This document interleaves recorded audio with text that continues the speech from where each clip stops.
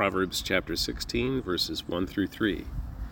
We can make our own plans, but the Lord gives the right answer. People may be pure in their own eyes, but the Lord examines their motives. Commit your actions to the Lord, and your plans will succeed.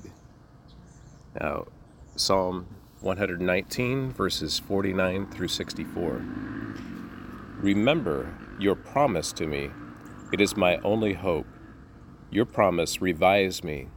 It comforts me in all my troubles. The proud hold me in utter contempt, but I do not turn away from your instructions. I meditate on your age-old regulations.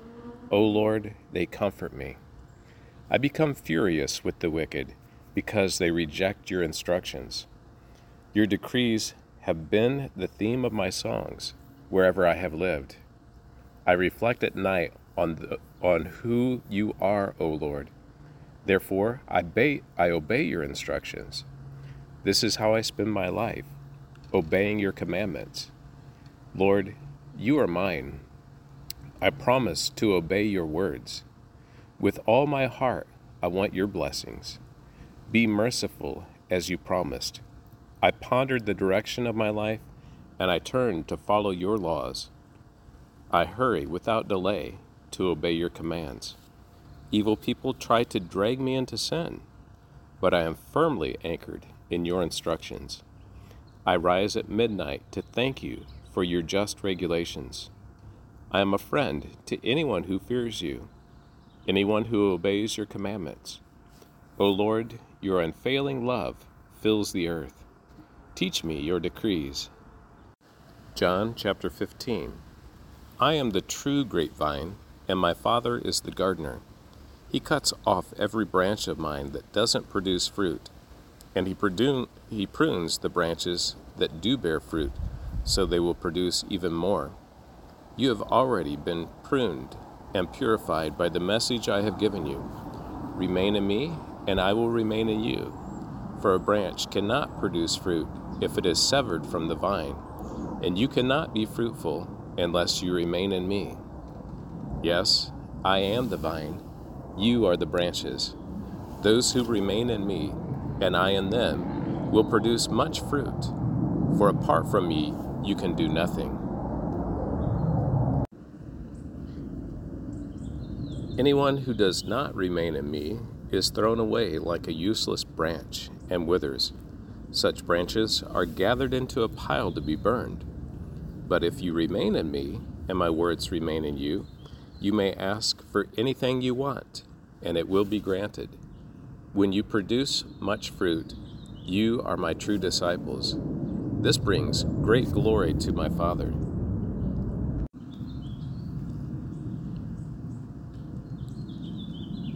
I have loved you even as the Father has loved me. Remain in my love. When you obey my commandments, you remain in my love, just as I obey my Father's commandments and remain in his love. I have told you these things so that you will be filled with my joy. Yes, your joy will overflow. This is my commandment. Love each other in the same way I have loved you. There is no greater love than to lay down one's life for one's friends. You are my friends if you do what I command. I no longer call you slaves, because a master doesn't confide in his slaves. Now you are my friends, since I have told you everything the Father told me. You didn't choose me, I chose you. I appointed you to go and produce lasting fruit, so that the Father will give you whatever you ask for, using my name. This is my command. Love each other.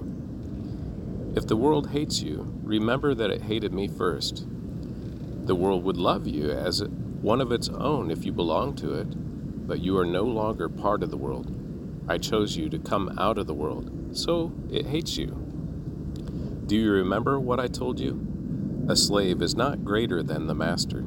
Since they persecuted me, naturally, they will persecute you. And if they had listened to me, they would have listened to you.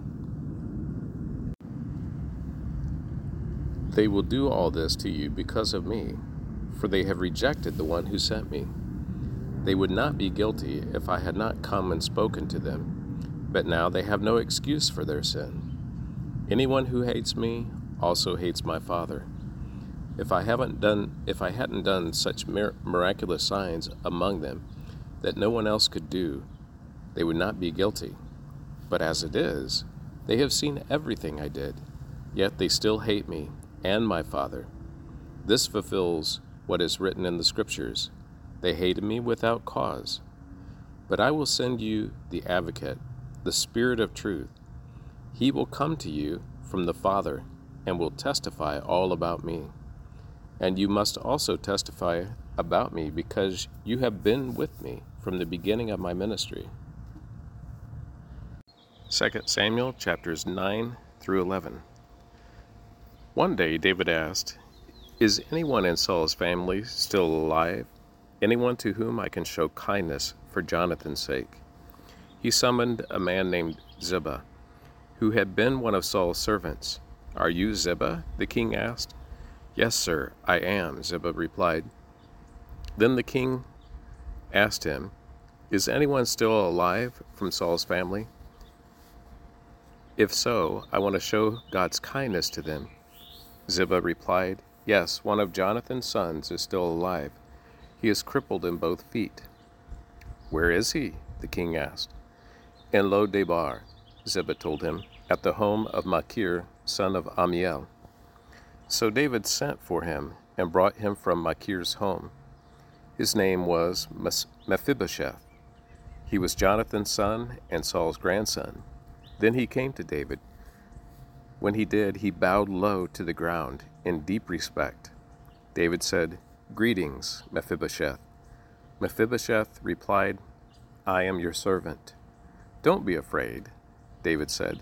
"I intend to show kindness to you because of my promise to your father Jonathan.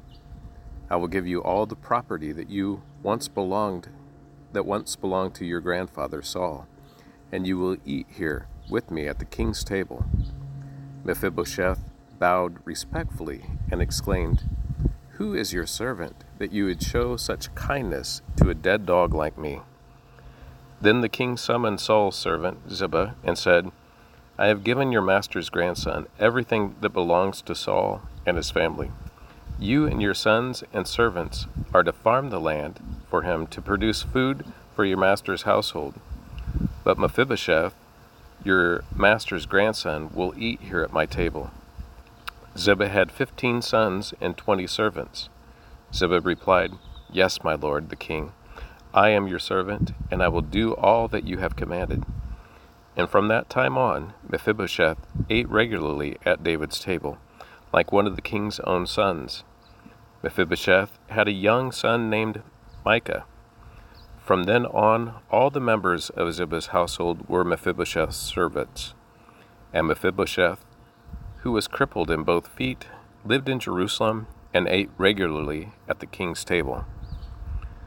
Chapter 10. Sometime after this, King Nahash of the Ammonites died, and his son Hanun became king. David said, "I am going to show loyalty to Hanun, just as his father Nahash was always loyal to me." So David sent ambassadors to express sympathy to Hanun about his father's death.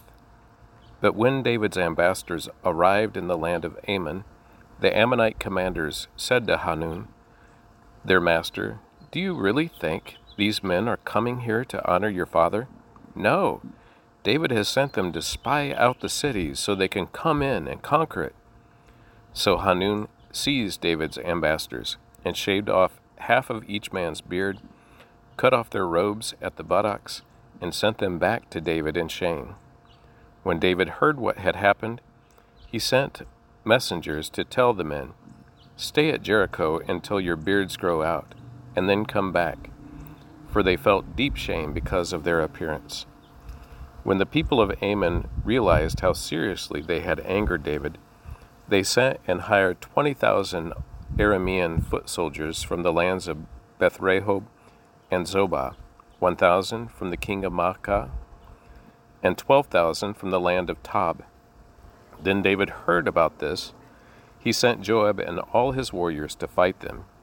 The Ammonite troops came out and drew up their battle lines at the entrance of the city gate, while the Arameans from Zobah and Rehob and the men from Tob and Makkah positioned themselves to fight in the open fields.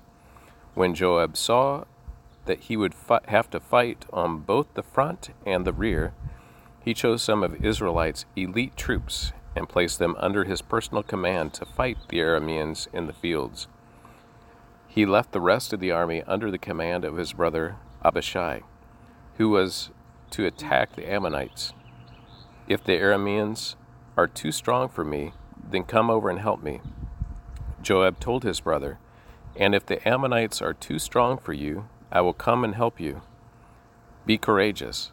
Let us fight bravely for our people and the cities of our God. May the Lord's will be done. When Joab and his troops attacked, the Arameans began to run away. And when the Ammonites saw the Arameans running, they ran from Abishai and retreated into the city. After the battle was over, Joab returned to Jerusalem. The Arameans now realized that they were no match for Israel. So when they regrouped, they were joined by additional Aramean troops summoned by Hadadezer from the north side of the Euphrates River. These troops arrived at Halam under the command of Shobach, the commander of Hadadezer's forces. When David heard what was happening, he mobilized all Israel, crossed the Jordan River, and led the army to Halam. The Arameans positioned themselves in battle formation and fought against David. But again, the Arameans fled from the Israelites. This time, David's forces killed 700 charioteers and 40,000 foot soldiers, including Shobach, the commander of their army. When all the kings allied with Hadadezer saw that they had been defeated by Israel, they surrendered to Israel and became their subjects. After that, the Arameans were afraid to help the Ammonites. In the spring of the year, when kings normally go out to war, David sent Joab and the Israelite army to fight the Ammonites. They destroyed the Ammonite army and laid siege to the city of Rabbah. However, David stayed behind in Jerusalem. Late one afternoon, after his midday rest, David got out of bed and was walking on the roof of the palace. As he looked out over the city, he noticed a woman of unusual beauty taking a bath. He sent someone to find out who she was, and he was told, "She is Bathsheba, the daughter of Eliam, and the wife of Uriah the Hittite." Then David sent messengers to get her, and when she came to the palace, he slept with her. She had just completed the purification rites after having her menstrual period. Then she returned home.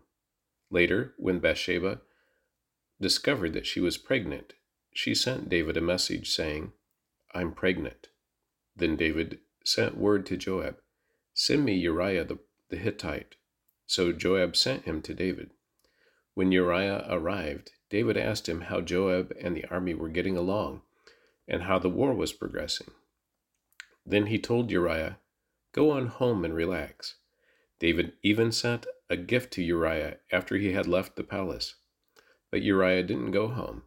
He slept that night at the palace entrance with the king's palace guard.